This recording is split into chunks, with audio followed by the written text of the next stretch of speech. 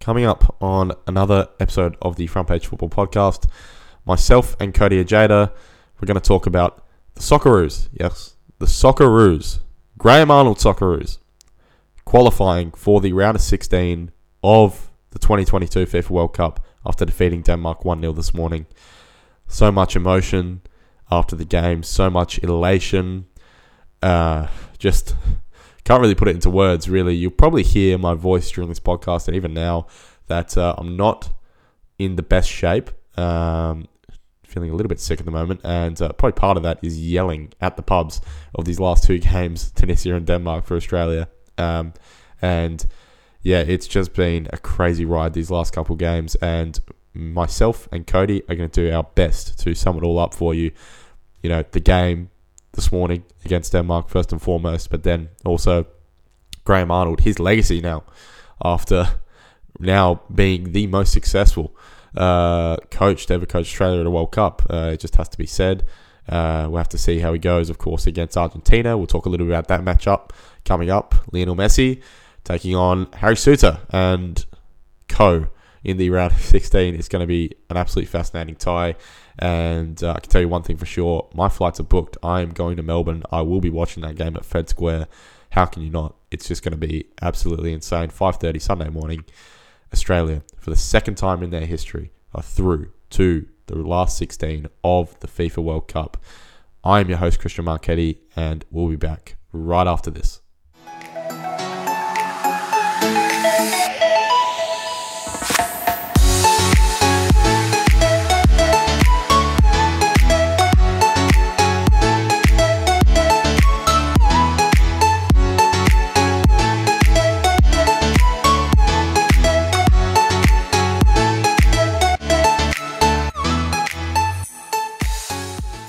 Welcome back to another episode of the Front Page Football Podcast. It's another Socceroos reaction episode, and probably what's most incredible about this is that this won't be the last reaction podcast that we do to the Socceroos, because they've made it to the round of 16 of the World Cup, and they will take on Lionel Messi's Argentina in the next round. I think it's been well documented at this point around the Denmark game and what's happened, what's transpired over the last 12 hours or so, and 12? Probably more. What am I talking about? About 18. Anyway, but just an absolutely incredible turn of events for the Socceroos and for Australian football to make it out of this group with Denmark and France.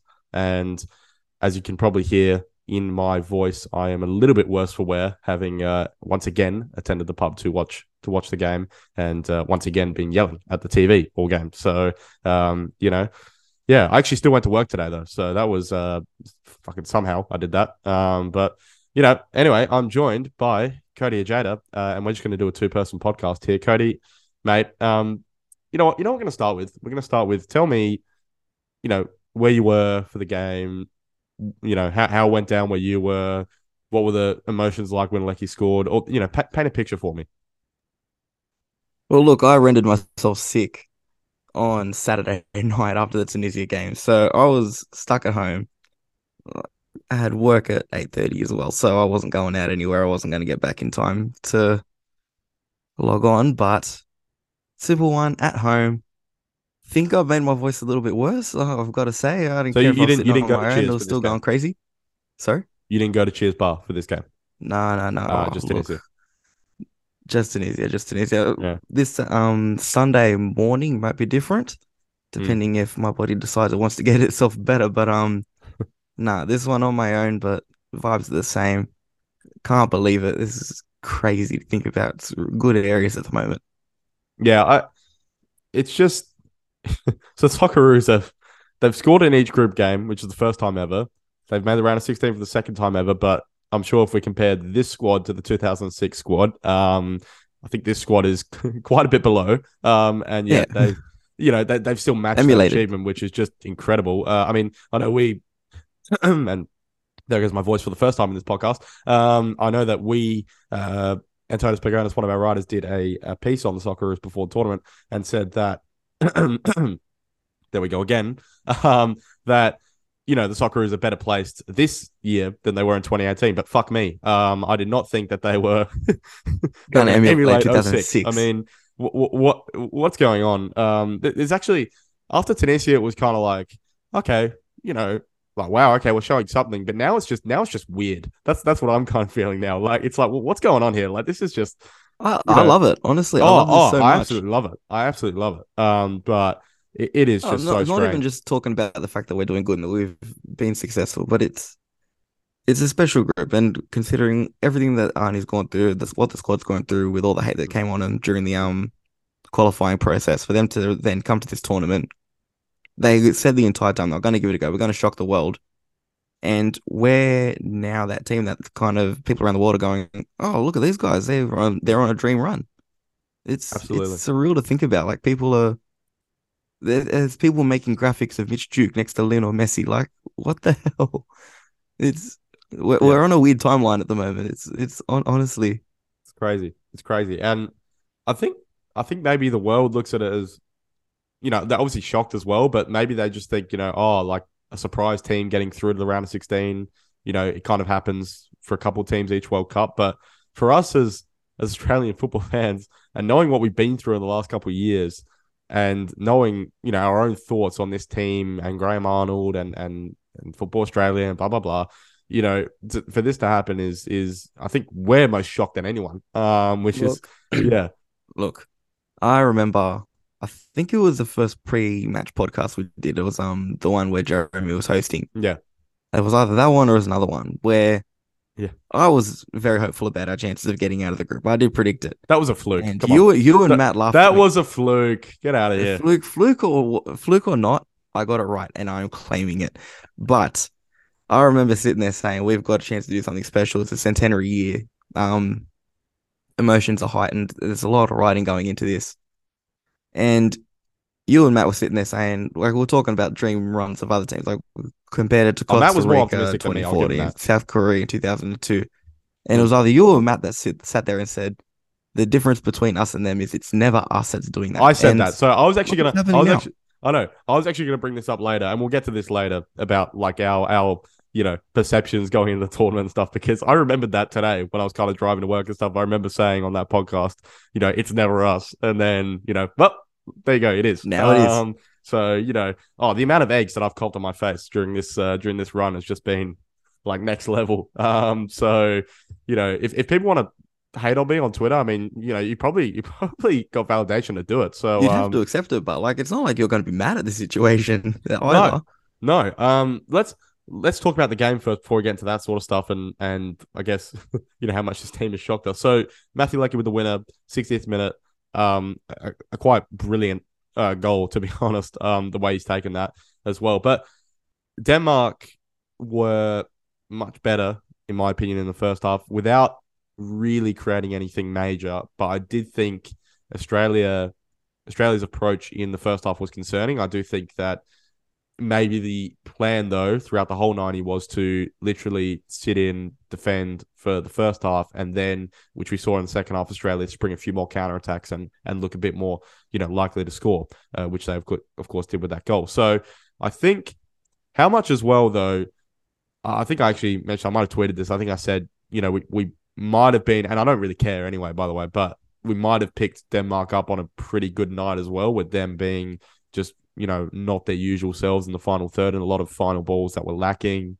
and a lot of kind of aimless crosses that, and we'll get to Harry Souther and Kai Rolls in a second, but, those titans at the back are not going to, let fall to any Denmark players in that box. So I guess, how did you view the game coming out of it? Because obviously it was difficult to actually get your tactical kind of analytical head on, because it was just an absolutely crazy achievement that we've actually made it. But when you Yeah, actually think look, back, I'm glad yeah, you're not going to ask me on any very minute details because I no, was running that high on emotions. I probably yeah, wasn't able to pay attention to it. But our approach in the first half, I don't know if it was our approach or if we were just under that much pressure, we couldn't do anything ourselves. mm, That's the feeling that I got more of it. Højbjerg, Eriksson, they controlled the midfield really well. Moy, every time he got the ball, he seemed to either misplace the pass himself or it was intercepted. I think it was just a good performance from the Denmark midfield in that area. But again, moving into the second half, I think as the game wore on, Denmark got more panic because they were in a position where it was like, mm, yeah, we need to win. And that kind of played into our favor because the longer the game went through, the longer they went without scoring, those mistakes that they gradually made throughout the game, it was probably coming from a source of frustration more than anything. Absolutely. So that's kind of played into our favor. We've managed to take advantage of it. We created very little in that game when you look back on it. I actually But the could not fact that believe we we were, scored a goal. That was my like, and just I remember it was about a minute before the goal, and it was just like, and Tunisia obviously had scored just before we scored as well, which really kind of played into the whole drama of it. And you're just kind of thinking, okay, great, so we need to like win now. And how on well, earth are that we was going the to score? concern because, like I said, like we were struggling in the middle of the park. We were struggling to get Mm. a foothold on the ball. We had one counterattack, like kind of like the Red Sea parted open. I don't know how Yeah, so that's Denmark interesting. allowed Lecky to have that much space. Yeah, it's That's interesting because, and I was listening to TIFO football this morning because they did a recap obviously of the games overnight, and they were talking a bit about how crucial Duke's hold up play is in that move, and also Suter getting the ball on the deck quickly and Australia transitioning from back to front really quickly. But when Duke holds that ball up and then he eventually releases Irvine, and then if Irvine releases to McGree, and then we get out like that, you know, the amount of players for Denmark that get attracted to the ball, and then there's just space out the back. And the other thing that I wonder is, Tunisia scored just before that. Was there and I mean, it seems like a maybe, reaching here, but is there a feeling that Denmark were told that, yeah, Tunisia have scored, and, in that moment, they just decided to push a couple extra numbers forward, and then we've reaped the benefits of it? I don't know, but the ball by McGree is perfect weight. oh, And that was the first thing I said when I saw the ball. yeah, It waited perfectly. just It perfect. almost And kind of went in slow motion as well because of how much space yeah, that he had. yeah, and Lecky's just got so much to do. I mean, okay, it's one on one with the defender. He is a winger. That is kind of his, bread and butter. But he receives the ball, a long way from goal, and he's got to kind of. It can kind of be hard in those situations because the defender knows what he wants to do. He knows that he's going to try and go one way or the other, and he's going to shoot. So as a defender, you know what's coming, but the agility to one way, another way, that way again, and then like just keep shifting foot. And I can't remember, was it Andreas Christensen who was the defending? I can't remember off the top of my head, I can't but remember off the top of my head yeah, either, because honestly. oh, seriously, I only watched the replay of the goal this morning when I woke up. I definitely didn't watch a replay in real time because I was jumping around like crazy. But then the finish is just like unerring and perfect. I mean, it's not hit with like a lot of power, but the placement is just absolutely superb. And right in front of the Socceroos fans as well is always nice. So yeah, Look, he probably had a ball with amount of space to hit it into, and you got it in yeah. perfectly. That's crazy thing. Mm. Another crazy thing. Did you manage to get some sleep after that game? Yes, I did. I don't know how you did that. I was up. Yeah, no, I was wide I awake. did because like my body was like, if you don't sleep now, like I work in hospitality, so it was kind of like, you're gonna be walking around all day, like, running around doing shit and whatever. So it was just like, if you don't sleep, man, you are so fucked. Like you have Yeah, to get thank the Lord something. for the work from home life. No, but Yeah. everything about it. Like you're talking about the agility, even the Mm, confidence to take the ball from that part of the field. Know you've got little support around you. Take it forward like that. mm. Look, there's a reason why he's played in Bundesliga. There's a reason why he's played And he knew exactly at what he wanted to near do. the That's top the of other world thing. football. Yeah. Well, look, at his prime, he was a genuine world class player. Is he still at that stage? Was he It's world class? I think arguable. world class might be a stretch, but he was definitely he was a consistent I'm player. talking about at his prime. Yeah, no, I don't think he's world class. I think he was getting Oh, consistent look, minutes in a good league. you're playing. If you're getting consistent minutes in the Bundesliga, you're either world class Hang or on, it's not like he was borderline. playing for Bayern Munich. Jesus, I'm telling you, playing for Hertha Berlin is a world class. Is still it's not world. world It should still class. be considered It's world not world class. class. Come on, that's a I'd stretch. look. It's it's a lot better than just playing genuine professional football. It's how many people get to say that done that in their career? No, no, Very no, few no, Australians. no. I just That's agree what with I you on the mean. sense that Lecky in his prime was a very, very good player. And I think what's interesting is, and definitely checking social media at halftime is probably me included, was like, what's going on with Lecky? I mean, he looked terrible in the first half, and you're kind of like, well, if he's not, and Australia's fullbacks got killed in the first half. That was the other thing with Bajic and Dejanek, which was an interesting decision from Arnie. I think they handled themselves well. Second half, I think they improved, but I think 3 minutes in, Bajic is kind of sleeping, and then he has to make that foul. It's probably not a yellow, but it's kind of like Denmark definitely caught us off guard a little bit early, and then those guys needed a bit of time to grow into it.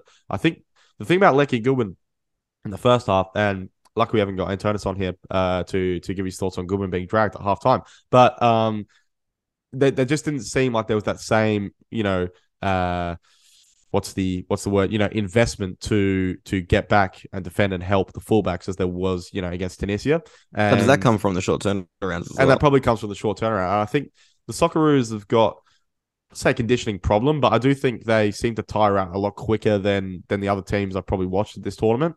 And maybe it is because they are having to be so mentally focused. If you look at these 3 games. And be so compact, and the communication has to be, second to none, and this, that, and the other. And that takes a lot of not just physical fatigue, but mental fatigue as well. So, I get that. But, I don't know if it's our conditioning. I think it just might be, it could come down to style of play as well. We genuinely, we probably do, I don't want to say put more effort in. We'd probably cover more ground in a game than what a nation like, say, Argentina or Spain, or maybe not Spain, like an Argentina or a Denmark or a France do, simply because our style of play is a little bit more based around trying to cover as much ground as possible. Yeah. So looking at it that way, we probably do have to put a little bit more into the conditioning side of things because it's integral to how we're going to set up. But I don't know. I would say it's a problem because you can see the way Arnold talks. They're investing every single little thing they can into recovery and conditioning. Absolutely, yeah.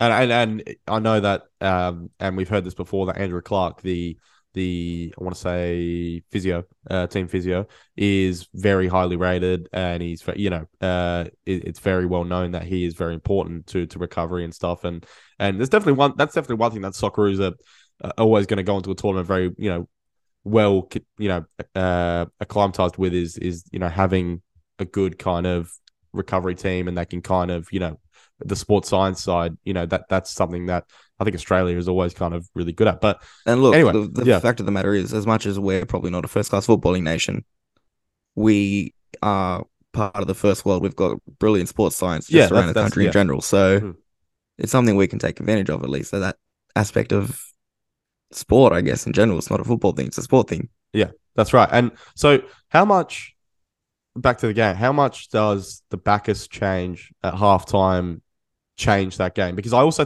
think it was actually really important. I think it definitely had an effect, but I also think the Socceroos changed their mentality a little bit in the second half as well, which definitely contributed to it. I think it gave us a bit more solidity defending as well, because you've taken out of 10, you move a great wide, which I think that was probably the biggest part of it that worked out well for me. But looking at Bacchus, even this tournament as a whole, I have been genuinely surprised by how well he's done at this level. Yeah. I remember when we were doing the reaction for the squads and we were talking about the Volpato situation. I don't want to bring it up, but I'm doing it for 2 seconds. But now Volpato wasn't... What was with the rumors of Volpato being at the Star? Oh, I heard he was there. I heard he left pretty early. I don't know what's going on there. Way. I don't really want to waste breaths on people that aren't playing at the World Cup. Funny anyway. Yeah. But when you were talking, who would you move out of the squad for him if you're going to put him in the 26? The first person I said was Bacchus. And you're talking about you've been left with egg on your face about how you've talked about the Socceroos. I've been left on my egg on my face with how I've talked about Bacchus. I think this is the type of... I think Arnold is... Look, you got to give him a lot of credit from the perspective that I do think he's selected players that suit what he's trying to do. So, And as you should as a manager. Which is absolutely what you should. But I think...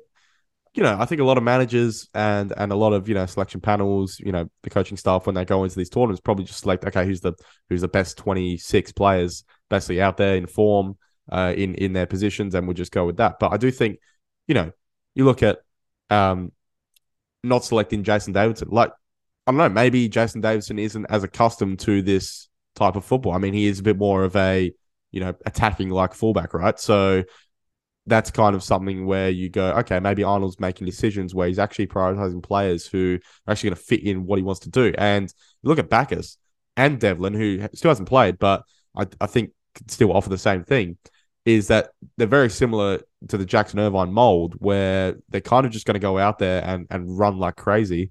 And that's kind of what Graham Arnold is really built. He started the narrative straight away with the Aussie DNA stuff, and we rolled our eyes, right? But then you're seeing it over the last couple of games, and you're like, okay, I actually get what he's trying to do here. He wants a team that's basically just going to cover every single inch of the pitch, is going to be aggressive, is going to be aggressive in duels, is going to be physical, and he's kind of playing into it's almost like he's actually playing into the perception that the world has of the Socceroos anyway. But it's working. So that's the thing which is kind of striking. Just one thing on Devlin, considering we've talked about workload a little bit before, considering players like Jackson Irvine are going to start tiring out. Lecky, I think you said it before, where people were kind of asking him to come off. I remember after he scored, I was actually screaming at the TV saying, get him off, because he looked buggered. He looks good for 60. That's kind of Lecky at the moment. He looks good for about 60, 70. But I don't mind him for 90 if he's fit. But he doesn't look like he's fully fit. But he doesn't. Anymore. He doesn't. Yeah. But we're looking at players that are going to start getting fatigued. Argentina's going to be a massive match. Don't get me wrong, but would that be the sort of game where I'm not even thinking about that till tomorrow, right? Just Jesus. I'm just saying, like, does Devlin get minutes in that match?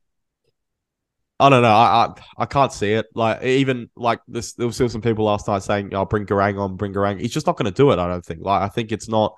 I think everyone. I give him a lot of credit as well because I think he's been expected to.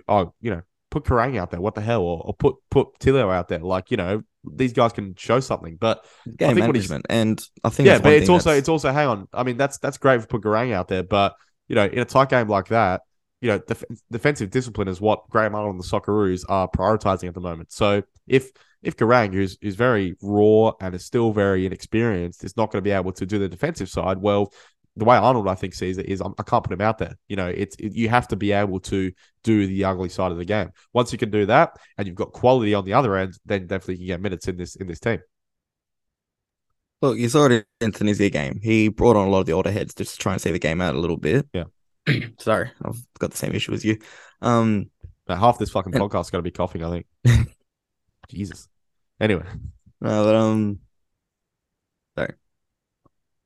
But even going into this game today, even if the subs maybe weren't the exact same as last week, against Tunisia, I heard a lot of people say, "Oh, Denmark going to push people forward, bring Garang on, sit him high, let him hit him on the counter attack." The problem is, look at how our wings are playing. Look how much they had to get back. You can see it of Aaron's, and it's probably one criticism I have of Grant Qual. And it's not really a criticism; it's just an aspect that I've noticed of his style of play. He's not the type to drop back as deep as what people think he does. No, but I mean, he's 18, right? So you can. He's 18, and I'm not. Yeah. It's not. Look, it's not a dig at him. It's just a genuine fact of what he does. Yeah. Mariners would tell him, sit high. We've got defenders behind you that can soak up the pressure. We're going to hit you the first ball we get. But on the stage that we're playing at the moment, especially when we're defending a 1-0 lead, you can't do that. We need our players dropping back. And then when you're talking about hitting them on the counter-attack, we're going to get on the counter-attack. Grant Qual's still defending. So what's the use? You might as well bring on someone that's a little bit more experienced and has that in them to hold back, and then we can push forward when we need to.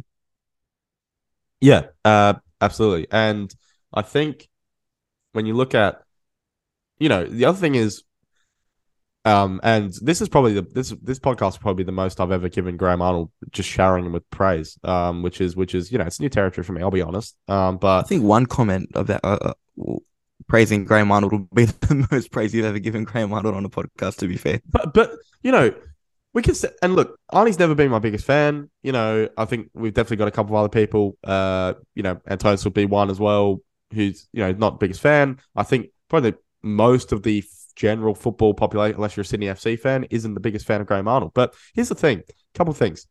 He trusts. I said against Tunisia after the game, he didn't make wholesale changes. He stuck to his guns. That's very important, right? Because it's very important if it comes off, because then you can say, you know what, these are the guys I'm trusting. Repay my faith, and that's what Mitch Duke's done. That's what Matthew Leckie's done. Craig Gilbert, and blah blah blah. The other thing as well is it was a really interesting moment. Now I want to say it was. I'm not sure if it was after Tunisia or before Tunisia. I think it was after Tunisia, where, he was questioned about, I think some of the comments that Mark Bosnich and John Aloisi and probably Craig Foster were saying on SBS about the Socceroos' approach against France. And he said, who cares? And he said, they've never coached. And he's probably talking about Bosnich and Foster in this instance, not John Aloisi, of course, who just won a freaking A-League championship. But, he's obviously hinting at, you can't tell him what to do, blah, blah, blah. And he's always been like that, where he's definitely not being afraid to come out and make big calls, right? He's got that arrogance about him, though, doesn't he? He's got that arrogance. He's got that arrogance, and I was not a big fan of it at Sydney FC. But here's the thing: if you're arrogant, but you're going to get results, you know, you can't criticize it. I mean, it's as simple as that. And he said, they've never coached. I know what I'm doing, blah, blah, blah. And you're watching it and you're like, shit, that's a big thing to say because now, like, you better go and, like, now get the result against Denmark. Otherwise, that criticism is going to be warranted. But he did. And he always does this. I think he does this in press conferences where he'll take a big risk with what he says, but he backs himself to see it through. And that's something that, I do give him, and I do like that about him, is that he is a risk taker, at least in that sense. Maybe his style of play isn't as, bold as Ange Postecoglou and this, that, and the other, but he puts himself out in the spotlight and he's not afraid to take the criticism if it then leads to getting the results on the pitch. And he is now, he's now like definitely like a top 3 He has our manager best of all record time. as a manager at the World Cup. What's that? He has our best record as a manager at the World Cup. He has a better record than Gus Hiddink. He has a better record than Ange Postecoglou. Yeah. We're talking about Graham Arnold in that same breath. I know. And it's his legacy now, which is an interesting thing I wanted to get into, is like he's always going to be a polarizing figure, I think. And I think he's just a really fascinating figure as well in Australian football and I'm sure Matt, if he was on here, could attest to this around how he basically grew up as like this Croatian almost, playing at like Sydney United and he got kind of accepted into that way of thinking and stuff. But then you like watch him now and like and I'm not trying to be facetious or anything with this, but he does talk like a real Aussie, right? He is kind of like very Aussie DNA, boxing kangaroos, blah blah blah. But he does know what he's doing. He isn't an idiot. I think to call him tactically inept or anything like that, I do think he's put that to bed in these games. And I do think, I didn't really think. No.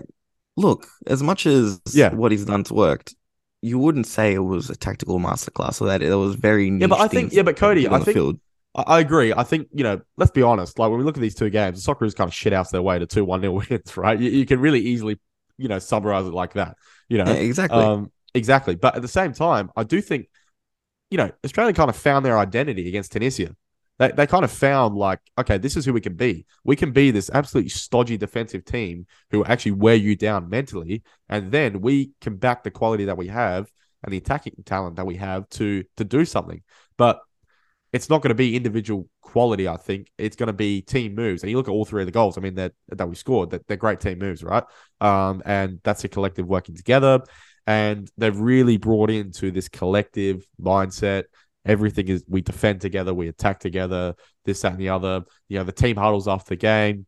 But is that coming from Graham Arnold being a really, really good tactician, or is that coming from him being a really, really good man manager? I think that's where the difference is. I think it's a man manager. And look, it's something that I've said even when we've been at our worst with Graham Arnold, when FPF's relationship with him was at its worst.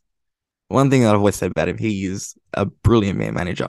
No, if there was anything that was going to get us through this World Cup, it was going to be that. And right now, it's coming to a T. Absolutely. And you look at, because the Sydney stint is the one that definitely sticks out most prevalently in my mind. And even there's been some stories about him and stuff. He knows how to kind of press buttons to get what he wants out of players. He does know that. He's not an idiot. And I think. You're looking in those team huddles at the end of the game, and even this morning, like those players are locked into every single word he's saying now. Like he is, and Antonis said it after Tunisia, he's won them over, and now, the only thing now which is really going to hinder Australia, obviously against Argentina as well, is okay, are they going to run out of legs? Number one, and going to have to deal with arguably the best player of all time in Lionel Messi. So but we've also got the best centre back of all time in Harry Suter. So well, obviously we have that as well. I'm going to get to that beautiful, beautiful man in a moment. But what I mean is Australia, they're going to go into Argentina and they're going to like, we're confident in who we are. We're not going to turn up and it's like we don't really know what's going on and all shit Messi. Like one thing Graham Arnold I think's got in front of him right now is, and it's one thing that we always said about Ange Postecoglou. Graham Arnold has a team of players that would run through a brick wall for him. Yeah. Now, I think that's an interesting similarity between the two that you bring up, I think. They know how to get the best out of their players. And it's one thing that I've said constantly. It's Australian managers that get it out of these players. It's why I didn't like Bert Van Marwijk. You've already seen the difference. Van Marwijk used 15 or 16 players in a 23-man squad at the Yeah. 2018 World Cup. Graham Arnold clearly has a lot more faith in a lot more players in that squad. So having an Australian manager there, it actually gets that reaction out of you. And Hmm. we can ridicule the Aussie DNA tag all you want, but it is an aspect of Australian sport that you do not need to kind of take into account now. Could we be a bit better tactically? Maybe. Does it matter right now? I couldn't give a shit No, because and at the that's end the of the day, what thing. we're doing is working. That's the thing. But what what Graham Arnold has showed in this World Cup and in these two performances is that this is kind of, and this isn't, I'm a massive Ange Postecoglou fan, and I love what he did with the national team, what he tried to do with the national I team. think we all are, to be fair. I think we all are, right? But it probably wasn't the best approach for the stage that the national team is in right now. It's not the 2006 squad. If it was, and Ange was playing the football they tried to play, well, then actually Australia might have been like a really, really good football team, right? But I think what Arnold has done smartly is that he does know what he's working with and he's adapted to that. But more to the point, I think for Australia, and who knows what the squad's going to look like in 2026. It could be a lot better. Definitely Harry Suter's going to be playing in the Premier League, for example. But, you know, Australia, if the squad isn't going to be, massively different to what it is now, for example, then I think they know that they're going to lean on this stodgy, defensive, get the ball into the box early, get numbers in there, this kind of thing and the other. And there's nothing wrong with that. Is it is it the most preferred thing for us as Australian football fans long term? No. But does it get results? And more to the point, is it something that's sustainable for our national team going to these major tournaments? Yes. And that for me is most important. So there's a massive, I think there's going to be an interesting thing coming out of this, regardless of what Australia do against Argentina. And it's probably already starting now around kind of identity and what the Socceroos should be. Should they be like this, or should they try and play like Ange tried to play, and this, that, and the other? But the facts of the matter are, this team does the dirty side well, and they should keep doing it like that because it's paying off. I think one thing I really like about this squad and what Graham Arnold's done, when it came to 2014, no disrespect to Ange Postecoglou, Mm. but he did use that 2014 World Cup as kind of a build into the Yeah. Asian Cup. Yeah. It was obviously because, just taken over. It didn't have a long time to really instill his playing style in that time. Fair enough. But he went through the whole campaign for the 2018 World Cup. Once we qualified, he was gone. We had Bert Van Marwijk. I don't even want to say his name. He came in. It was there for 6 You months. really He are just not wanted a a free Bert Van ticket to Marwijk the. fan, hey? I can't stand him, honestly. The hearing his name, and I know it's coming up because I'm saying it, but it really grinds my gears. But he was there for 6 months. Didn't have time to really do anything. Probably didn't want to do anything. He pissed off after 6 months. Obviously, Graham Arnold's already coming in, but you get what I'm trying to say. Mm. Graham Arnold has been working for this moment for 4 years. Yeah. And no matter how you can say those 4 years have played out, the fact of the matter is, good or bad, highs and lows, they've all built to this moment. Everything And I that also he's done, think everything he's tried. the Olympics thing is something which is now being a little bit underrated. Like, I think now when we go into it, now I believe, correct me if I'm wrong, 10 players in this current Socceroos squad were I at think that it was Olympics. 9. Maybe 9, yeah. We're in that Olympic team that he took over. That's still impressive. Yeah, Because and it's only one overage player as well. So you're talking 8 Yeah. under 23 players at that stage Yeah, coming yeah. through. yeah, absolutely. And there was even a select few of them that were at the qualifying process 2 years before that. So I mean, Like not even the under 23s Asian Cup, the under 23s Asian Cup qualifiers. yeah, it looked kind of Cambodia. like maybe at the time Arnold was kind of it's almost like maybe does he need to just do 2 roles because we're struggling to get someone in, or maybe like financially COVID, blah blah blah. But then I don't think that was the case. I think he wanted to know what was happening in the under 23 side, and he probably had an eye on this World Cup. So and the amount of players that have come from that's not a coincidence. So I think that was a really smart move. And I do agree. We talk with about you. his man management. We talk about Yeah. the relationship he has with the players. Spending time in camp like that probably helps as well. Yeah, and I do agree with you where I think Australia's blueprint as well needs to be, we need to have one manager for a full World Cup cycle. I don't think you can have this.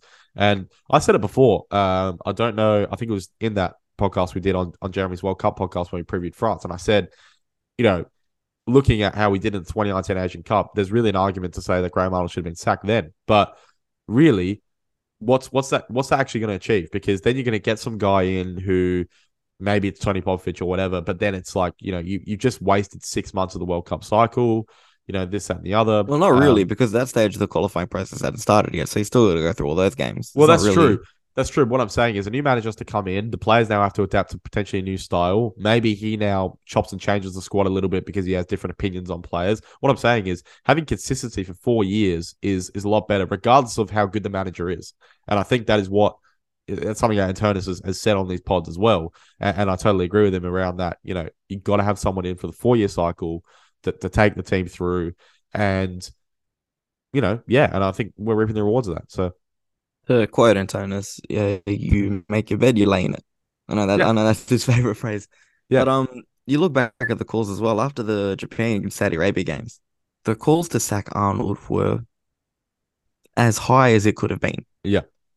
and there was genuine strong rumors within the But FA but Cody, that this it is the was thing, actually right? going to happen. Yeah, but this is the thing I'm saying is if they sack Arnold after Japan, how is that any different to the Bert Van Marwijk situation, right? Exactly. So That's the yeah, point I was trying to get at. yeah, If we had done that then, we may not even be at this World Cup. yeah, I think it's a credit to James Johnson as well to have, even with all the outside noise going on, to have that faith in Graham Arnold, even yeah. when he himself might have been doubting if he should, Mm. to stick with it and stick with that vision. It's paying dividends right now. Yeah, absolutely. Okay, there's a few other things I want to cover, but let's talk about that brilliant centre back that we have, and this burgeoning centre back pairing that's happening at the moment as well with Kai Rolls and Harry Souttar. Kai Rolls is someone who I think needs to be talked about a little bit more because I remember the France game and I said it after this, Rolls looked like he shat his pants in that game and he just couldn't handle the occasion. Since then, he has not put a foot wrong, or apart from getting Falcon against Tunisia, but whatever. That was a slip. Whatever, It but was a slip. It whatever. could have happened anyone. But what I'm saying is, it was a bit of a funny moment, whatever. What I'm saying is We can look that back now and laugh. yeah, these two have formed this pairing now, where they feel they're starting to look kind of impenetrable on these crosses as well. Souttar's ability to launch attacks on the ball, to cover ground, to just be in the right place at the right time. I mean, it's some of the best defending I've ever seen from an Australian defender, maybe period. Like some of the stuff he's doing has just been absolutely fantastic against, and Denmark. It's not like they've got, necessarily, the same kind of star talent as France, but this is some pretty good players that lined up, of course, in that Danish team. And, the way he was just basically saying no every single time that they attacked and marshalling that defense was just incredible. And he's our most important player. I think that's undoubted now. And his future is looking very, very bright. The fact that he's only played 4 games since his ACL injury as well, and for him Yeah. to be that sharp, that fit, that quick as well, it feels like he hasn't stopped. He's picked up right where he's left off. Yeah. If I want to point on the pairing, there's 2 ways you can look at this Rolls and Souttar pairing. Either they're still very young in their careers, so either we're going to have them for probably another 2 World Cup cycles, leading into maybe even 2030. They're that young, they probably could. Yeah. And if they're not, it would take for a defender to be even better than what they are. And you look at maybe some players like Christian Popovich who could topple them. Jairus Baguelo is another one that'll be coming up. So I think the two at the moment are potentially, Alex Popovich and I mean he's another potential Valpardo situation, but Alessandro Ceccardi is another one who, if he decides to, if he opts to play for Australia, is a big one as well. So but you're talking, it would take we've already got a solid centre back pairing right now, and for it to only be able to improve, we are in a very, very good situation looking into the future. Yeah, and it's almost uncharted territory. We've been complaining about a lack of youth products coming through for so much time now. We've gone to Asian Cups before the 2021, the under 23s, I mean, and we've struggled. We've been shocking. Yeah. There was, and even look, some of the players that are in the World Cup squad now were part of those sides that struggled. Well, I remember there was one, I think it might have even been 2016, where Jamie McLaren was our starting striker, who's killing it in the A-League at the moment. but he struggled against the likes of Jordan, Vietnam. Forgive me for not remembering exactly who we played in that 2016 under-23s Asian Cup, Yeah. but we had players of that caliber in the side, and we struggled. Mm. Now we're in a position where our young players are competing with the best nations in Asia. So if that's not a credit to where we are, the direction that we're heading in as a football nation, I don't know what is. Like the only way from here is up, and that's a scary thing because if the round of 16 with the squad that we have now, which some people are saying is the worst squad we've had in decades, and And I think that's maybe rightfully ridiculous. so. I don't know. I think the 2018 squad wasn't as strong, to be honest. Oh I think yeah, look, I'd yeah, probably where I'd say we've improved since then, but we've improved because we've got younger players coming through. yeah, If you look at the 2018 squad, it was a lot of players that were probably in their prime and should have that's done right. a lot better than what they did.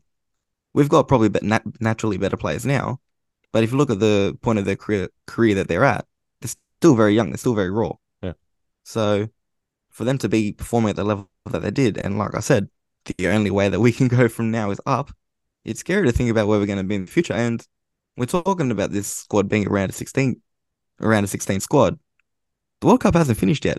We don't know if that's actually the ceiling yet or not. And it's a big if getting ahead of Argentina, but technically, we may even be a quarterfinal side. Don't I'm do not it. going to jinx it because honestly, I'm not tipping it. I'm not back. I don't say I'm not backing us because I really do want us to do it. But if I had to bet on it, I wouldn't. Yeah. Here's That's what that's I'd what I'd say. say. Here's what I'd say about the Argentina game. Just a quick word. Argentina struggle against low blocks, and you know, a team like the Socceroos is not really their best matchup. That's what I would say. But they have, not just an abundance of talent, but you know, in my opinion, the You greatest saw it the in greatest Saudi player of all Arabia time. game So when Saudi decided to sit back. They ran out of ideas. It was that's what I kind of mean. like Yeah. So it was all more individuals just trying to run. It's like, oh, I'm going to do yeah, this, and then when they fail, that pass someone else, and then it's like, oh, no. There was no direction. yeah. I definitely think Australia and Graham Arnold will probably look at the footage from that Saudi game and take a little bit of inspiration from that. And I think for the Socceroos going in the Argentina game, you know, it suits them perfectly. The underdog status, it suited them the whole tournament. That's not going to be an issue. There's a few things. I think fitness is going to be a massive determining factor. And are they, you know, if they give Argentina time and space that they did give Denmark in the first half this morning, will they get away with it with some poor decision making in the final third, or Argentina going to be switched on? Because although they struggled in that first game against Saudi Arabia, they've turned it on these last two games against Mexico and Poland, and they look like they are starting to hit their, fine first gear. I think, look, if you're talking about their final third, having the likes of Scott Olsen running at you is a lot different to having the likes of Messi running at you. And we've spoken a lot in previous podcasts about how hard it was to deal with the likes of Mbappe. That's going to another level now.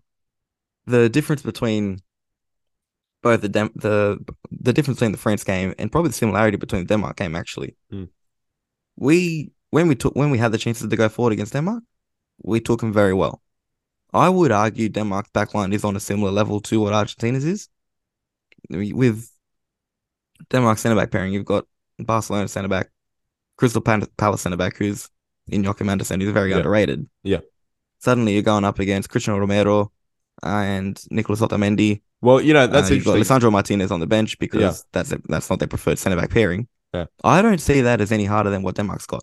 I think the biggest That's issue is how we're going to stop their attack. But here's something that I would say is, and it was something that was pointed out around like Andreas Christensen, and I know him being a Chelsea fan, having watched him quite a lot, is that he is someone who you can exploit on aerial duels. He's not the strongest, right? But Lisandro Martinez in particular, I don't know if he's going to start this game, maybe not, if he hasn't been. But Romero and Otamendi, particularly Romero, like they're aggressive. They're not going to be bullied by Mitch Duke. There's that, right? And I think that's something where Argentina can match the Socceroos physically, that they've got personnel that can do that.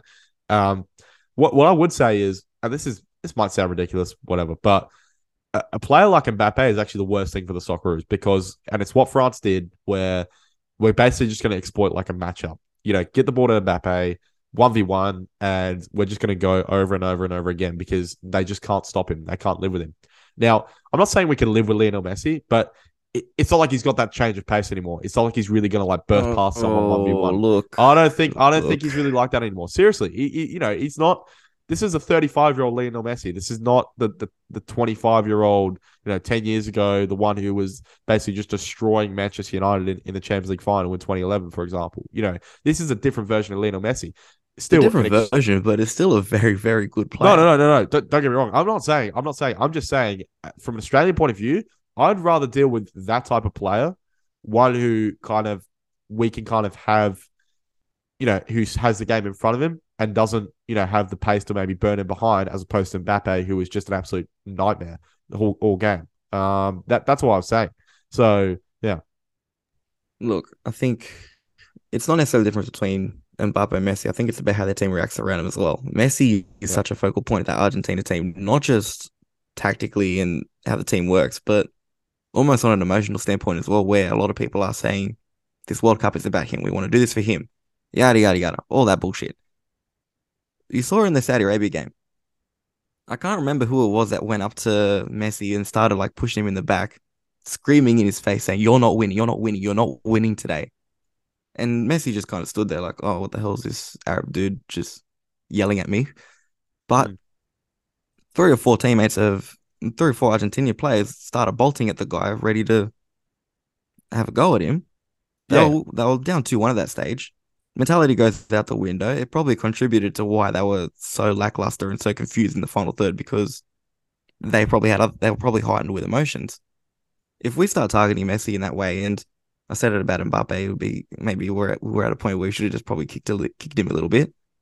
If you have Harry Souttar starting to throw his long ass legs around at him, it's not necessarily about getting a reaction out of Messi, but you're going to get a reaction out of the players around him. yeah, yeah, yeah, And as good as I say Messi is, he's only one player. As good as he is, he's not going to win that game on his own. He needs the players around him. And if we can get into other players' heads like that, we may be doing ourselves a favor. yeah, yep, absolutely. Okay, let's talk a little bit about what this and we spoke about it after Tunisia, and we spoke about this potential resurgence of Australian football and what this means for our game and the ramifications of this, blah blah blah. And I said it's not a resurgence yet because we could easily lose to Denmark and throw it all away. But yeah, hang on, don't start smiling, because that's just me playing devil's advocate. Okay, all right, and we've won and we're through, and it's kind of like, holy shit, like kids are now going to idolize like Matthew Leckie, and they're going to idolize Mitch Duke. And if you told me that before the tournament, I would have laughed in your face, like 100%.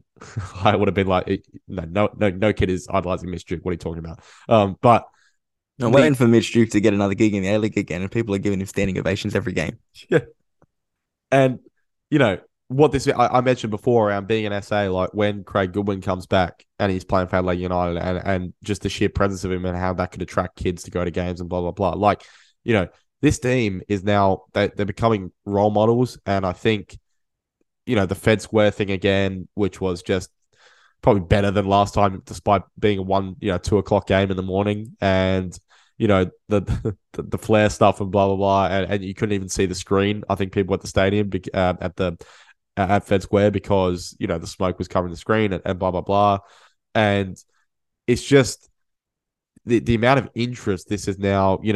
Even today, like listening to Tifo, and they're talking about Australia and like what an achievement this is for Australia, and getting like actual foreign coverage of this, and also other Australian media that does not cover football, that is like getting all over this as much as possible. We need to talk to Matt Ryan on Sunrise or blah blah blah, because this is just a phenomenal achievement. I mean, the thing for me is, does this last after the World Cup? How long lasting are the effects of this? Because I think it could be, and I think when you've got the Women's World Cup coming up next year, which is going to be a landmark event, you've got a potential national second division. We've got the A League, which if it's a Socceroos are to win against Argentina, the A League could resume with the Socceroos, fronting up a quarterfinal, and the interest that could have with that being paired next to the return of the A League, and people basically, looking at the weekend schedule in terms of sport and saying, I got to watch the football. I mean, the ramifications of this we don't know about them yet, but they could be absolutely huge. I think it does help the fact that once this World Cup is done, there's a fair amount of those players who, once this World Cup campaign is finished, they're going to be playing in the A League again. And that's something that maybe, hopefully, the media does latch onto a little bit, like you mentioned Goodwin before. When he goes back to Adelaide, Yeah, mind you, over in Adelaide, your football coverage is fantastic. A lot better than what they do it on the Eastern Seaboard. So building on that, we're probably going to have an advantage where we're really going to be able to push it constantly. You mentioned the Women's World Cup before. There's really not much space for football not to be in the mainstream media for a long yeah, time. yeah, So the fact that like it's come at a good period, and let's just say we do beat Argentina. You're pairing that with the return of the A League. Not just that, but I'm pretty sure that quarterfinal is actually played on the weekend too. So like one, we're actually gonna have a good turnaround, but we're also in a position where I think it might be the Saturday morning. So you're gonna have yeah, the Friday night game leading yeah, into that one as well. If that is not a marketing tool set yeah, yeah, given to you on a silver platter, I don't know what is. I yeah. could not think of a better situation for the APL to be in. But you know what's interesting? Something I thought about was, when you look at 2006 and what happened when Australia made the round of 16, and that was right around the period that the A League was really taking off. And it's almost like the A League is actually retaking off at the moment as well because of what happened with COVID.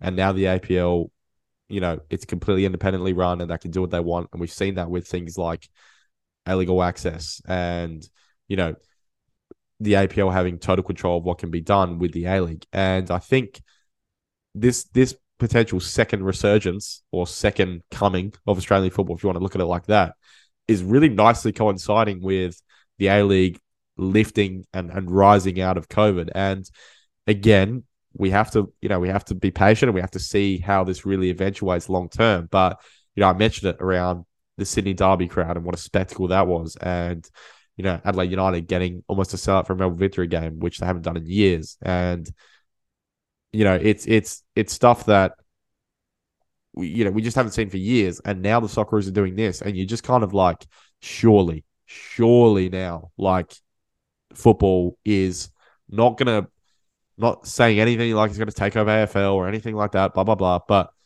what I'm saying is it's gonna be at the forefront of people's minds, and I think for that to happen is hugely, hugely important. I think constantly comparing ourselves to AFL and NRL could be our I think Achilles it's heel. wrong. I think it's wrong. If we focus on ourselves, Yeah. we could generally look at overtaking them. But we can't do it by, that's what they're getting. We need to target that. But I Focus don't on think, ourselves, focus on gradually building ourselves, yeah. and we'll get there. But I don't Because think, Cody, I think, I get it because, we feel like we're always hard done by with the AFL and that they always want to paint us in a bad light and they victimized us, right? I get it. But do we really have to?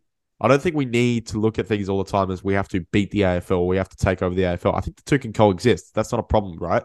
And I think that more importantly, watching this World Cup and listening to people, blah, blah, blah, a lot of people that I'm seeing who are getting around this are AFL fans. Like they are actually kind of, and maybe it's because the AFL's not on and blah, blah, blah, and they just want to get around an Australian team. But one thing about Australia, I mean, look at the Olympics. Everyone watches the 100-meter swimming race or whatever when an Australian did it. Everyone remembers the Stephen Bradbury moment. So everyone's going to watch the Socceroos against Argentina. Once you make yourself, you show the nation that you are capable of actually being good in your sport, the nation gets behind you. And I think, you know, it's not so much about we need to, overtake AFL or NRL or something like that. I think we need to try and engage different fan groups. And I think that's what we're doing at the moment, because I could tell you at the Archibald watching the game, that's a predominantly AFL kind of orientated pub. And there's a lot of guys who are footy guys. They got no idea what they're talking about the game. I don't really care. They're there and they're cheering on the Socceroos, and it's fantastic. look, I think you mentioned 2006 before. The crowd numbers we got in 2006, I think, often goes underrated because it was a lot of I wouldn't say neutral fans, but more kind of those ones that aren't really into football. It was just more, oh yeah, casual fans, the ones that kind of, oh, this is a new thing, let's go and check it out. Yeah. But when we think about the glory days of the A League, we think more that period between 2012 and 2015 because that was when the atmosphere was at its peak. That part's starting to come back into it now, where you talk about the Sydney Derby. the original rivalry games, mind you. Fantastic that's leading into the World Cup because football hasn't been out of the media's mouth in 6 weeks. That's probably the craziest thing about this right now. Yeah. But if we're in a position where we can bring those casual fans back, we now have something tangible that we can use to hold on to them. And I think that's something that we didn't have in 06, where everyone that was at the games were kind of casual fans, just, oh yeah, let's check this out. Whereas now, And I wonder have those if casual fans come. Yeah, I wonder if the other thing is people, we talk about Euro snobs all the time, right? And Matt always brings them up and stuff in the Euro snobs and the Opta Sport comment section, blah, blah, blah. But, it's interesting because those fans might actually go around now and actually look at it and say, holy shit, like, maybe the A-League's actually half decent. Like, not like it's a world-class league or anything like that, but maybe it can produce some talent. Maybe I should be watching this. Like, maybe they're the casual fans. fans that I'll be talking about. They'll wander down to an A-League game. Yeah. They'll see, oh, holy shit, there's actually more to just a game. There's an atmosphere. There's a lifestyle here. And that's what can get people sucked into it. I remember when the Wanderers came around, I used to go with a group of family friends. There was like almost 20 of us. Yeah. And half the time they said, we're here for the atmosphere. We're like, the game's a game, but there's so much more to it as well. Yeah. And the point on the Euro snobs as well, mind you, this is what I'm saying to them right now. A little crying celebration because I'm sure they're ecstatic that the Socceroos is actually doing well with an A-League. Cody shared an Mbappe crying celebration and said to the Euro snobs on his social media, which I thought was hilarious. So look, I do love giving it to them a little bit, but I think the thing that's going to really strike that's going to stand out to them at the moment is they follow all these pages on Twitter, Instagram, Facebook that show football culture from around the world, and they're like, see, this is what football's about. We don't have that in Australia. But now those pages are talking about Australia. That's right. And I think that's what's going to be the thing that really clicks in their brain. Was like, oh, we do have this here. Like, the other thing, football culture. I think you talk about the Fed Square limbs and stuff like that. I mean, one thing that those Euro snobs that we talk about love is how the Premier League is like. Look at the limbs when so and so scored, and look at the fans, and look how crazy they go and stuff like that. Well, guys, look at this. You've got this in your own backyard. I mean, you've got things like Lad Bible, and not Lad Bible Australia, Lad Bible's head office in England, talking about, holy shit, look at these Australian fans up at 4:30 4 o'clock in the morning celebrating their team. That's something that people overseas are seeing as such a big deal before people in our own backyard. And as much as it is kind of sad, it could also be a good thing, because if that's where these guys are looking at for their opinions on football, where they're very influenced by, if they're now helping people in our own backyard get influenced by football, as much as it might be frustrating, it's only a win, because you're getting more people sucked into Australian football. No, but that's the thing is, you look at the APL's whole kind of idea with keeper and stuff, is that they're trying to convert these fans that we're talking about into A-League fans. That's the whole kind of idea. And the Socceroos, what they maybe, I don't know if they forgot about this, but definitely what they would have relied upon and definitely would have been a bonus is, well, if the Socceroos can do well on a world stage, I mean, there's no, these Euro snobs or whatever, they have to take note of it, and they have to investigate and look further into the A-League and this, that, and the other. And the other thing is, they are going to look at this squad, and you're going to see, like, there's a lot of guys who, there's a few, of course, are playing in the A-League, but a lot of guys who were built in the A-League and went to Europe, but then, just guys who are playing in Europe. Like, they're playing in not the best leagues, but, you want to talk about being a Euro snob, whatever. Well, there's actually a few Aussies out there who are playing in European leagues and doing well. I mean, if people didn't know about Harry Suter before this tournament, then I tell you, they fucking know about him now. Well, if they're watching the games, I'm sure you can't miss him.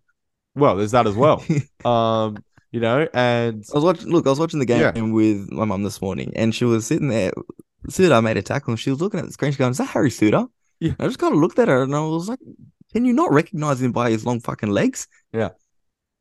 And if he gets a Premier League move, then these people who follow the Premier League and they go, "Oh, that's Harry Suter." I mean, that's the guy who was part of Australia and all of this sort of stuff. So it's going to be really about the club that he goes to as well. And before his ACL injury, there was strong interest from Everton, and they were willing to pay a solid 30 million for him. Yeah. So if that interest comes back after they've seen his performance at the World Cup, it's like you look at the Aaron Moy situation where people are going, oh, it's just at Huddersfield, oh, it's just at Brighton. If you're at a club like Everton, that's a big club. As much as they might be a laughing stock every now and then, they almost No, got but you know the relegated other thing, last Cody, season. is that But it's been they're a high reputable club.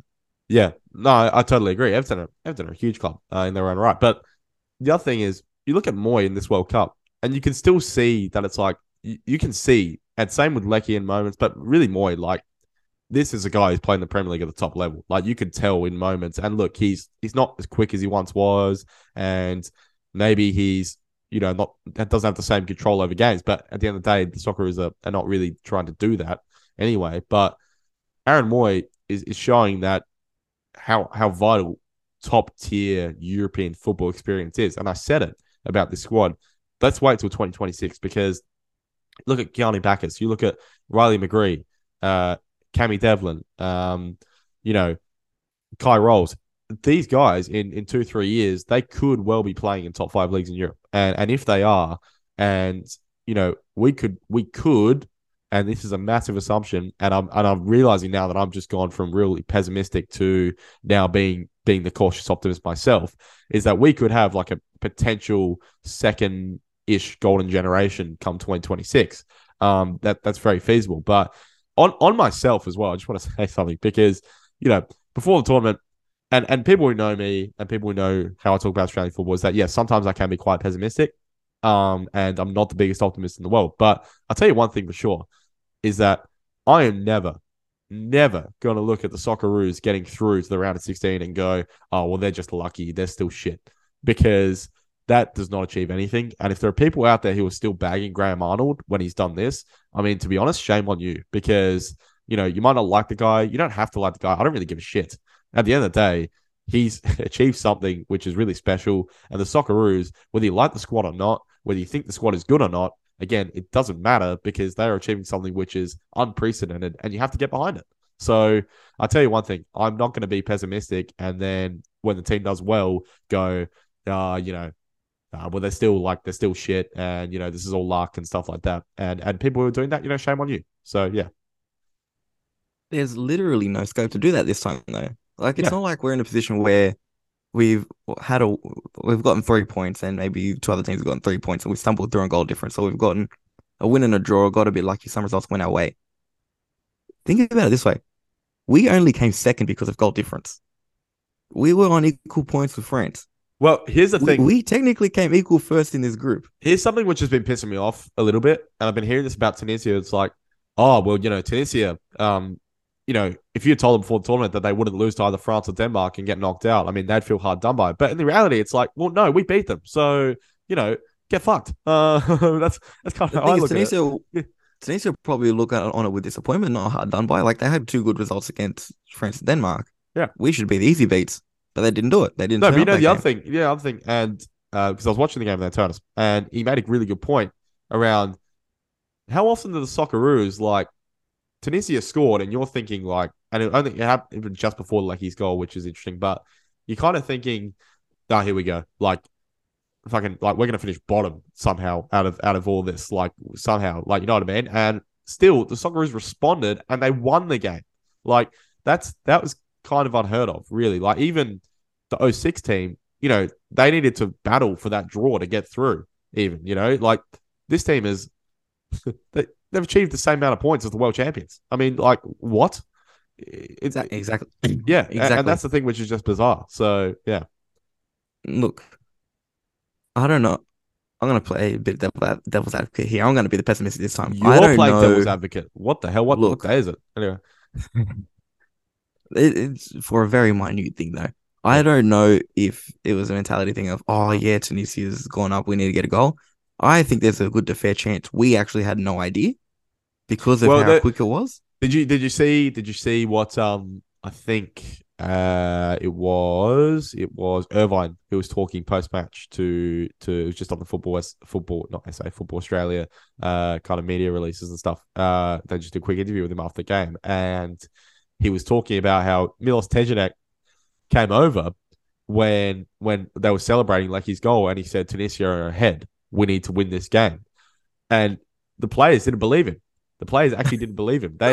Yeah, like they were I like, think the nah, only thing that like, would have given it away when the notification came through on my phone, at least, you could kind of hear the cheering going around the stands. yeah, So maybe but the other thing which is interesting is they thought it was like a tactic from Dejanek to say, hey guys, you know, he didn't know that they had scored, and maybe he was just saying, oh, they're in front, so then they'd make sure that they held out for the win.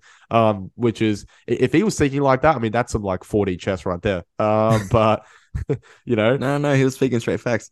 I oh think the best thing about this, imagine if we drew that game, and yeah, then all the VAR drama that happened after our full time whistle happened, where our game's finished, Griezmann scored, we're sitting there thinking, fuck yeah, we're through. yeah, And then VAR decides to disallow it in controversial circumstances as well. yeah, So yeah. I think some people might say, "Oh, lucky we got the win," but no, we got through because we deserved it. We got 3 points. Also, thanks France as well, Jeremy. If you listen to this podcast, thanks to your country for almost bottling it for us. That's great. I mean, you hammer us 4-1, and then you lose to like, you know, to let's be honest, like we played Tunisia. You know, yes, they're a decent side, but for France to lose to them, I mean, that's pretty poor. I know they rotate the squad heavily and stuff like that, but even It's rotated. They're playing one of the best young midfielders in the world at left I know. back. I know they're playing Camavinga at left back, but I mean, still, that France like second tier team is still better than Tunisia. Like, come on, you know. So that was frustrating to be honest. It was kind of like, Look, the really, second tier yeah, team is probably the one that was on the park in the first place because of the amount of injuries they've got. So you're talking almost dipping into the third tier now. But even then, yeah.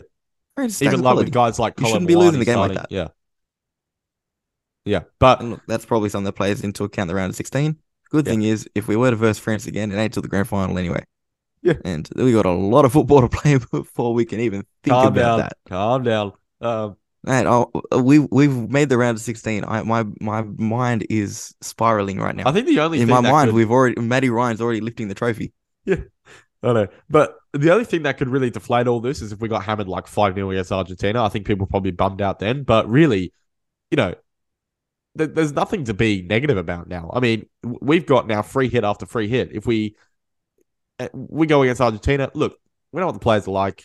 They've been very grounded all tournament. They want to try and win the game. They want to try and progress. I get it. But it's not like Arnold or the players are going to get criticized if they lose. If they lose 2-1 or something like that. I mean, that's what they've been able to do is still a remarkable achievement and has to be celebrated. And I don't think anyone should think, oh, well, if they lose the round of 16, oh, you know, who cares? You know, it was like they went past 06. It's like, that's silly. When you talk about getting smacked, though, I think people might look at the France game and say it is a possibility. The biggest praise that I can give Graham Arnold from this tournament, and it's what I said after the France game in the lead up to the Denmark game. Graham Arnold never learns from his mistakes. This is the first time I've seen it happen. Like he's gone, okay, this is what went wrong in the France game. He said it in a press conference what went wrong. And I think most people are still sitting there thinking, this is just words. We're going to go against Tunisia. Yeah. We're going to do the exact same thing. But we didn't. We improved. Yeah. We saw the mistakes that we made in the France game. We worked on it. And we're actually better for it. That is something I haven't seen in the Graham Arnold era yet.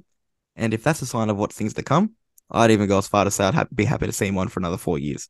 And that is something I never thought I'd ever say. Let's not get into this. Let's not get into this. This is something I've been seeing today as well, and it's just kind of like, let's just wait till after the World Cup. It's a conversation for after the World Cup. It is a conversation for after the World Cup. I'm getting a bit ahead of myself now, I will admit. Yeah. Because, you know, the other thing as well is Arnie might actually want to break. He's actually suggested that as well. So I don't know, you know, what his situation and his feeling is towards this either. But, you know, it's interesting you mentioned that because around him learning from his mistakes and stuff, because the first half against Denmark, you're kind of thinking, have we learned anything from France? Like, we're not trying to take this game to them at all. We're clearly playing for a draw, blah, blah, blah. But then it flipped in the second half. Back has come on, it changed, and you're like, okay, he might have had a long-term plan here of holding out the first half, you know. And so, I said, I don't think it was that. I think it was just Denmark came out pretty strong, and we just struggled to match with them. I don't think it was how we set up. I think we were just getting outclassed. No, but we were pretty deep at the first half. You have to say that. We didn't have deep because we were forced to go deep. We weren't just sitting deep. We were being forced back. We had their two wingers non-stop running at our fullbacks. It's not like they were ever going to be able to go forward. But the second half, we coped with it a lot better, and we were able to do that. I don't think. Look, there is massive. It's apples and oranges that first and second half, but I don't think it was our setup that was the issue with it. I think it was just how Denmark were playing themselves. Yeah, like I said, further the game got on, the more they got frustrated, the more we were able to get into it, and the more we were actually able to see what Arnold was trying to implement in that game.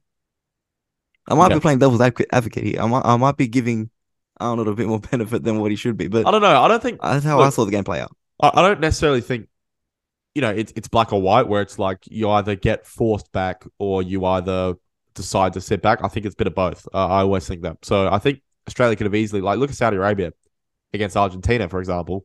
Um, yeah, they were defensive, but their line was really high. So, it kind of meant that there were certain opportunities where they could press and they could attack, blah, blah, blah. So, I don't know. But I would say if I'm a Danish fan going to halftime, I would have been thinking, okay, if we just sharpen up in the final third, no problem, we got this in the bag. Because they were playing the ball around really nicely, really good passing moves. They were dragging Australia out, midfielders out into wide areas, creating space, this, that, and the other. So, and I mean, for them, I'm sure, we don't have to go into it massively on this podcast, but, for I thought they were going to win the group. And for them to go out bottom is quite unbelievable as well. But, yeah, one of the shocks of the tournament the other way, one of the underperformers, and Australia is arguably the biggest overachiever. And as I said in the preview for France, I said it's never us. Well, Christian Marchetti, it is us. And yeah, still can't really believe it. Yeah, Underdogs get out of the group all the time. It's about what you do from here going on. We probably won't be remembered that much if we don't beat Argentina. Yeah. Obviously, Australia is going to remember this for a very long time. That's what I mean. The important thing is that Australia as a country remembers this. I think, yeah. But even looking at it from a worldwide perspective, we now have everything to gain and absolutely nothing to lose. Like you said, if we lose this match, who cares? Big deal. We lost to Argentina. Yeah. Argentina could very well go on and win the World Cup. They've got the squad to. Yeah. No one's denying their talent. Many people were very high on Argentina, which I didn't totally agree with before the World Cup because of their massive undefeated run and this and the other. But yeah, that's up next to the Socceroos. What did you agree on? Sorry, what's that? What didn't you agree on? I didn't think. I've never trusted Argentina at major tournaments. That's my thing, I guess, and it's probably a young memory of watching Maradona's Argentina absolutely shit the bed against Germany in 2010 and lose 4-0, and that's probably. You said Maradona's Argentina. I was like, you weren't alive in 1986. No, mate, Jesus, when he was coaching, that's the part of Diego Maradona you want to forget was when he was coaching. My God, but anyway, you're right. Australia have nothing to lose.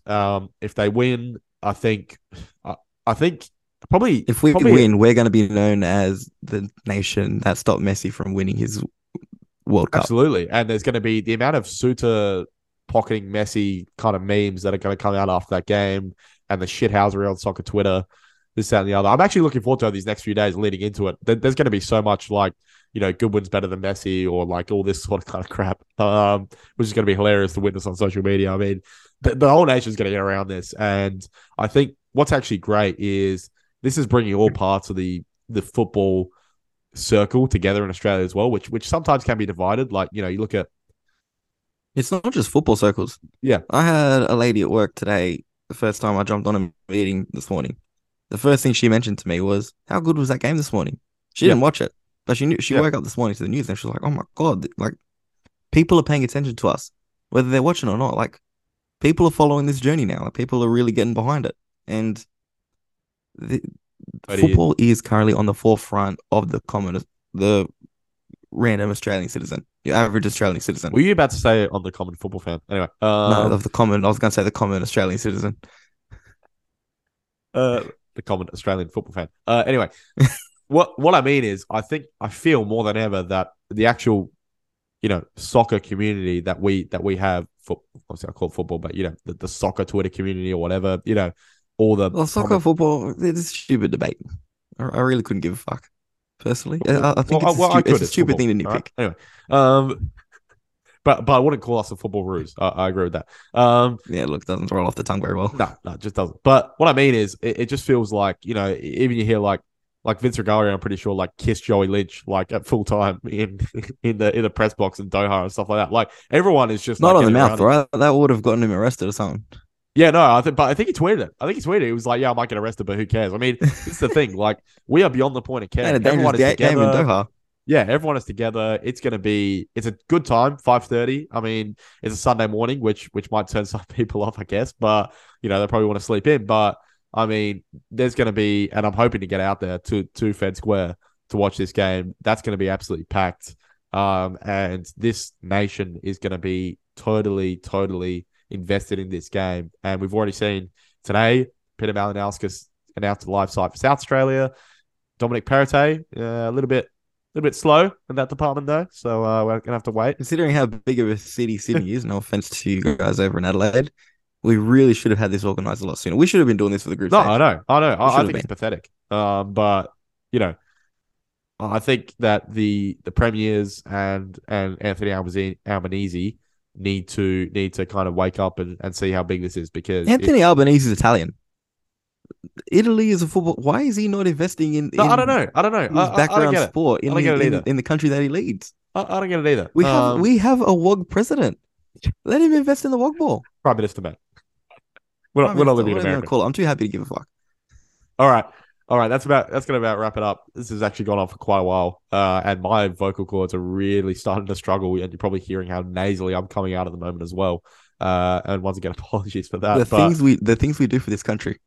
The things we do for the football community at Front Page Football. I mean, it's very underestimated, because I was even willing to do a podcast this morning at 8:30, and sacrifice my sleep. But look, some of us have to work 9 to 5s, man.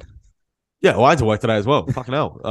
But no one else got on board with that, because everyone's a party pooper. But anyway, let me just tell my boss I'm going to be 2 hours late because I'm recording a podcast. Not you, just others. But that's going to wrap it up for this third reaction pod for the Socceroos this World Cup. We will have a fourth, regardless of what happens against Argentina, and I guess it will be on a Sunday.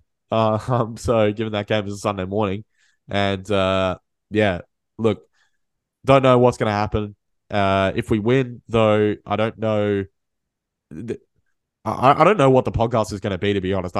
Maybe it's just like a recording for an hour and a half of everyone speechless. Like, I don't think any words will actually be said. But stay tuned for that, and keep checking out our content as well on frontpagefootball.net, and stay in tune as well for our World Cup podcast hosted by Jeremy McGann as well. We had some great guests on recently too, to preview that Australia-Denmark game as well, which was really interesting. And more good content coming your way. Cody, any last words? Look, it can only go up from here. You can tell I'm a little bit speechless already. Yeah, I know. Jeez, fuck. Our World Cup journey can only go up from here. If it ends on Sunday, so be it. It was a fantastic ride. I have been enjoying this so much. And it probably does help. Like, this is the first World Cup Australia's been really good at since I've been able to understand what was going on in football. So yeah, that's always good. But if it does continue, we are in for a wild ride, not just for the rest of this World Cup, but for a very long-term future. If we can say as a football nation that we have been in the quarterfinals of a World Cup, it's the stuff of dreams. And I don't want to get ahead of myself. I don't want to jinx it. But we have a very, very good opportunity. I don't want to say to make history, because that's not in our hands, but to witness history. So, look, if you're not someone that usually gets around the Socceroos, get down to your local, get it on TV. Make sure you're up at 6 o'clock in the morning. It is not that early. Just don't go out on a Saturday night for once. Yeah. Or if you do, pull an all-nighter. Make sure you're watching that game on Sunday morning, because you do not want to miss this. No, you don't. And if playing against the greatest player of all time isn't enough motivation for you, I don't know what is. Exactly. All right, I've got 3 words to finish. Aussie fucking DNA. Okay. And I'm getting an Aussie DNA tattoo. Honestly, it will happen, especially if we beat Argentina. Wow. Aussie DNA versus Lionel Messi. Who would have thought? All right. It's beautiful. The stuff of dreams. It's just beautiful. It's just all coming together. Okay.